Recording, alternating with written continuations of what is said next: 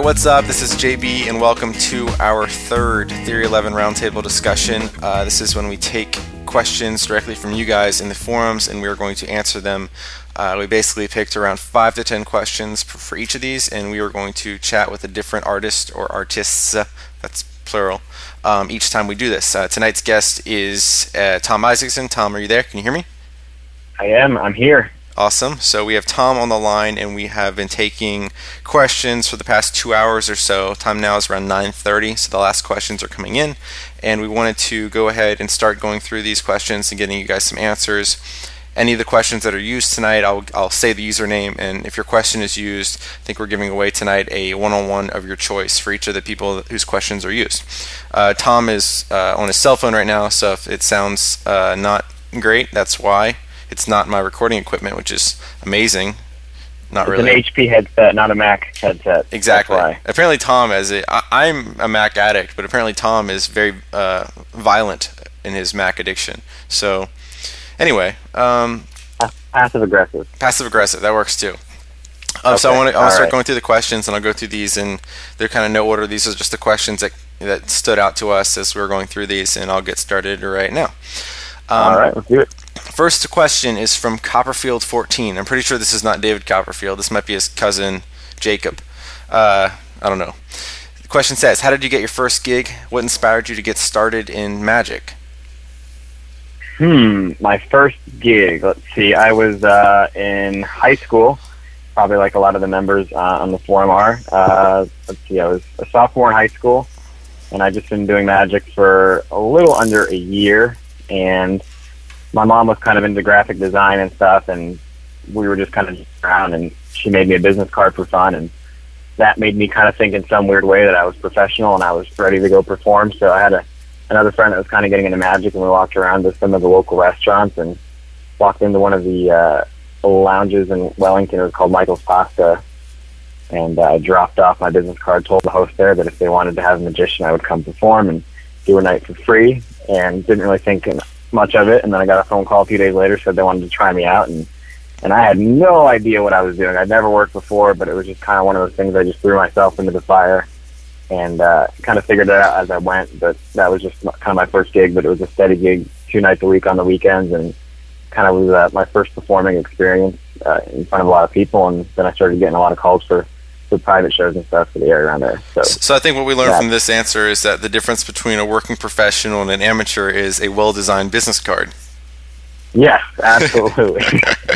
That's essentially the difference. If you want to know what's the difference between, you and David, you don't have to have any skill, but you just have to pretend that you do. That's all it is. Exactly. The difference between Binky the clown that works at Fazoli's and David Copperfield is Copperfield has the best business cards in the world, apparently. And that's amazing. Just the website needs an update, but that's okay. Exactly. We'll let Chris know. And a side question that was in this post as well was, what inspired you to get into magic? You said you started around that time, but was there something that you saw that inspired you to get into that, or was it just? I think it was watching David Blaine. I think it was maybe his first or second special that was on, and I'd never really seen close-up magic like that before, and it was kind of just around the time when he was starting to blow up, and I remember thinking, that's not the magic that I've seen before. That's cool. That's the ultimate universal tool to be able to do that anywhere, anytime. And I think that was where the seed was planted, but I don't think it was until like a year later that I actually stopped by a magic store that was close to me, and then started really getting into it. But I guess I would have to say that Mr. Blaine planted the seed there for me. Right. Awesome. The next question is from Hijacked Magic, which sounds violent. The question says, who are your biggest influences in your life, and specifically towards your magic? In my life? In your life. Your whole life. That's kind of an epic question. I don't know if I'm prepared to give such a serious response to that. Let's see. I do have a good family that has been very supportive of me, that has been enabled me to kind of do what I do and support me along the way. Just so people know, your dad is a crazy pilot, and I've seen. No, he's a safe pilot. My friends are crazy pilots. Yes. He'd want you to know. So, he's a safe pilot. Safe pilot among the crazy pilots. So yes. So that's aviation's kind of been a big part of my life, and it's, I don't know, probably equal of a passion as I have with magic as aviation, just because my dad's a pilot, and that's just, I guess, kind of in my blood. I've seen all those pictures with Tom and helicopters and like this random, I don't even know. You sent me pictures of this. What was that huge helicopter that was in somewhere? And I don't know. I think that was a UFO. That was our secret testing out at Area 51. Absolutely, so, it was with an alien. But we're not going to tell him about that. So good thing this. Don't worry, no one's listening to this. Don't worry. All right, good. Just between you and I. Is there any specific influences towards your magic that have propelled you in the magic industry per se? Closer than just general encouragement from family and friends and such? I think I mentioned on my artist bio, good friend, probably my best friend in magic, Dan Lasivita, who nobody knows, but he's probably one of the more talented performers I know. He's just very engaging as a performer, but very articulate, very charismatic, and he's also very skilled with all the sleight of hand that he does. He's kind of been a big influence in just helping me kind of rethink and perform differently. But I also learned a lot when I worked for Bill Malone down at his magic bar in Boca Raton, Florida, which was a year-long experience of working for 6 hours a night for some of the richest, snobbiest people that you can imagine in Boca Raton, Florida. So I learned a lot from Bill, and he definitely had a lot of knowledge that I took from that experience. Speaking of performing experience, like with Malone's Magic Bar and everything, the next question this comes from Daniel Cartas in Colombia. He's asking, in my post where I'm introing this week's contest, I don't know if you've read this yet, Tom, I've said something to the effect of, Tom works more events than most performers I know. So Dan is asking, how do we achieve this success, and how do we jump from a hobby state into a business one? When and how did you know it was the right time for you to getting started getting money or working with your magic and make magic a business? Right. Well, it wasn't the kind of thing where I ever intended, hey, I'm going to start doing this as a business. I started when I was in high school, so it was kind of, most kids in high school are working at the grocery store or busting tables or whatever. I just was fortunate enough to be able to make money doing magic. So I wasn't necessarily looking or trying to expand, but it just kind of happened on its own organically, and I started getting gigs from there. But I would say the best way to start getting gigs and the best way, first and foremost, above all, is just word of mouth. It's just getting yourself in front of people, performing for people. You can advertise all you want and put flyers, brochures, all that stuff, and sometimes it helps, but nothing will sell you more than someone who's seen you, that their words can vouch for what they've seen. Right, and and that kind of talent. And there's so much experience so much experience you can get from performing in like a restaurant or a gig like that. Like I remember when I was starting out, I performed in a T-Bones, a weekly gig, and I did one at Outback Steakhouse, and there's something to be said for performing for people of all ages, races, every type. Didn't you do the thing where you dressed up as the mouse with Chuck E. Cheese and you did a manipulation act? I wasn't going to mention that, but of course I did the manipulation with the pizza. Next question is from Creeper. The question is actually a really good one. He's talking about gaining confidence and as a performer, confidence in what you're performing and just in general self-confidence that to keep going, motivation. So he's saying his question specifically says, how do you gain confidence in magic? Do you have any tips or advice on how to not get discouraged when performing or even starting off and practicing? That is a good question. And that's something I think inevitably is different for everybody because different people have different personality quirks and things like that. The biggest thing that you gain confidence from is experience and just getting in front of a lot of people and doing it over and over and not being afraid to fail. That's the most important part is just not being afraid to fail and just getting in front of the people and performing. And you have to understand going into it, inevitably you're going to mess up, you're going to screw up, but that's just part of the game. You learn more from sometimes when something goes wrong than from going through a bunch of performances where nothing goes wrong, because if it's some kind of hole or some kind of gap in the routine or something that you didn't see before, you can use that and learn from that, and that won't happen again. Yeah, if it doesn't kill you, it makes you stronger. Yeah, exactly. So you can use those little gaps and those trips along the way to find your weaknesses and kind of overall, build your defenses up around your routines and stuff and kind of solidify your whole act. So I think I answered all that there. Yeah, that makes total sense. I was going to move to the next question is specifically on target with profit, which is the bill change effect, exclusively at theory11.com. Check it out in the trick section. Only $24.95 plus shipping and handling. Anyway, a plug? Not a plug at all. That's totally, Anyway, the question's from JJJP, which is John James Jebediah, whatever Peter. His last name, Peter. Yeah, John James Jebediah Peter. I'm pretty sure that's his name. He's from the Windy City. I don't know what city is the Windy City. I would say Chicago. San Diego. A Wales, a windy whale. Anyways, yes. Anyone that's seen Ron Burgundy. The question is actually a very good one, and this brings up a good point. He asks, does the denomination of the bills matter in multiple or a single bill change? Does a spectator react the same even if the denomination is lower? So he's basically asking, if you perform profit, with 5 ones changing into $5 bills, have you as a performer noticed a significant difference in their reactions versus performing with $500 bills, changing from 5 ones? Absolutely. I used to do it with hundreds, and then I switched for a while and did it with tens, and my friends used to joke and call it tendy. And I mean, it's still a great effect. It still get great reactions, but inevitably they're going to say, "Oh, can you change those to hundreds now?" And it's like I said, it's still a solid, strong effect, but there's something just more visually stunning and just jaw-dropping about seeing $500 that wasn't there a second ago, and just that the implications of having that is very powerful, especially just in society and especially in the culture and stuff where I work a lot in Hollywood and Beverly Hills and around the celebrities and stuff. If you're carrying around $500, they perceive you differently rather than some kid who's got $50 for a trick in his pocket. It's a whole different perception. And it's just, I think it's a more powerful plot. It's one thing to change 5 ones into 5 fives or 5 tens. Yeah. That's a whole other thing to change something that's relatively worthless is 5 ones, and people are like, oh, it's just 5 ones. Changing that into the ultimate in bill changes, which would be 500s being there, and especially with profit being an instant change. It's like there's it's instant, it's visual. There's pretty much nothing with bills as props you can get that's more powerful than that. Yep, absolutely. That not much else that you can do better than that if it's done correctly.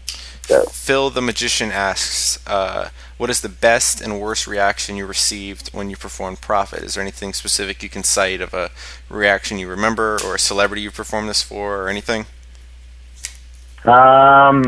I'm trying to remember.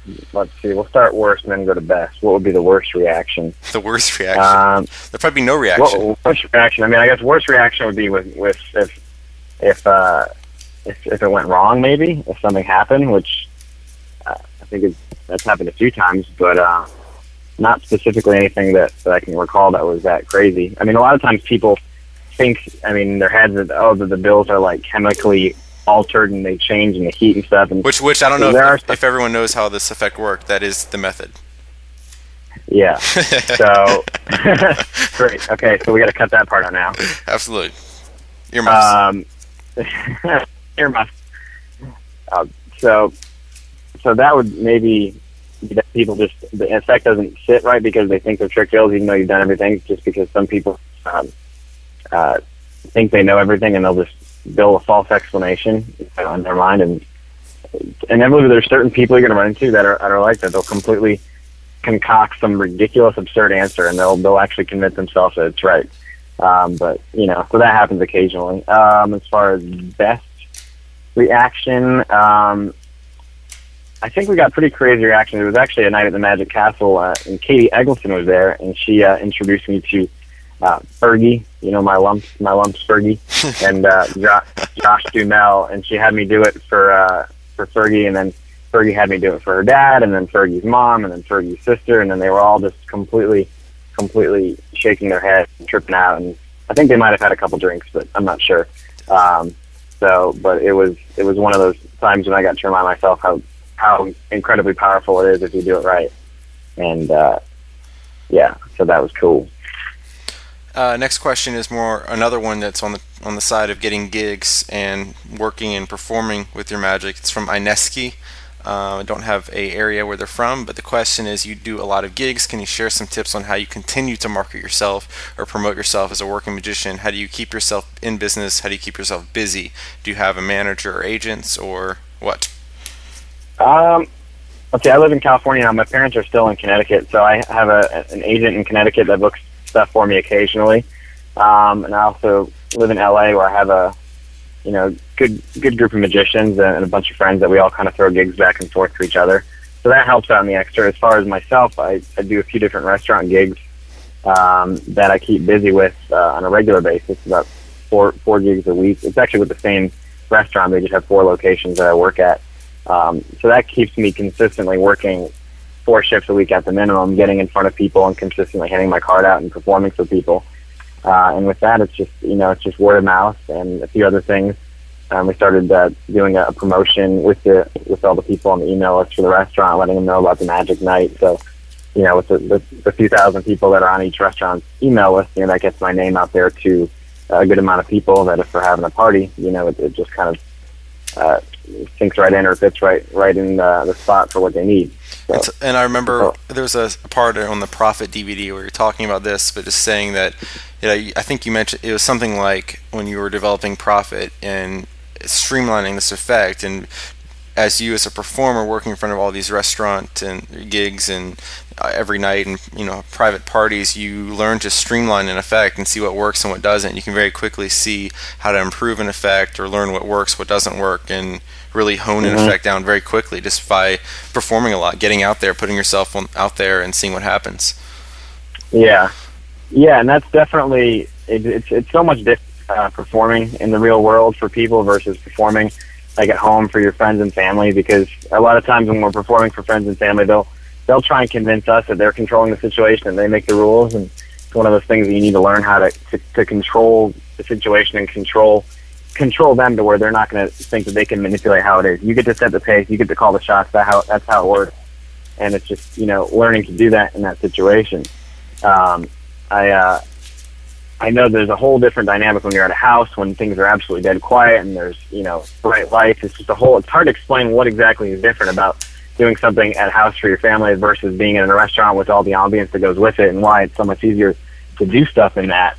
But it's just a different thing. And I did a gig a couple weeks ago, and it was a a middle school graduation party, and it actually amazed me at how crazy or how delusional a lot of these kids are and how disrespectful it is. So for a lot of the kids that just get discouraged from performing at middle school or high school, I guess it's a relief to let you know that that's not like that in the real world. I mean, occasionally you run into just tough people, but for the most part, when you're in a real performing situation, people want to see it and they want to enjoy it. They don't want to f everything up like people inherently are to do, when you're in that school situation where they just want the attention. Right.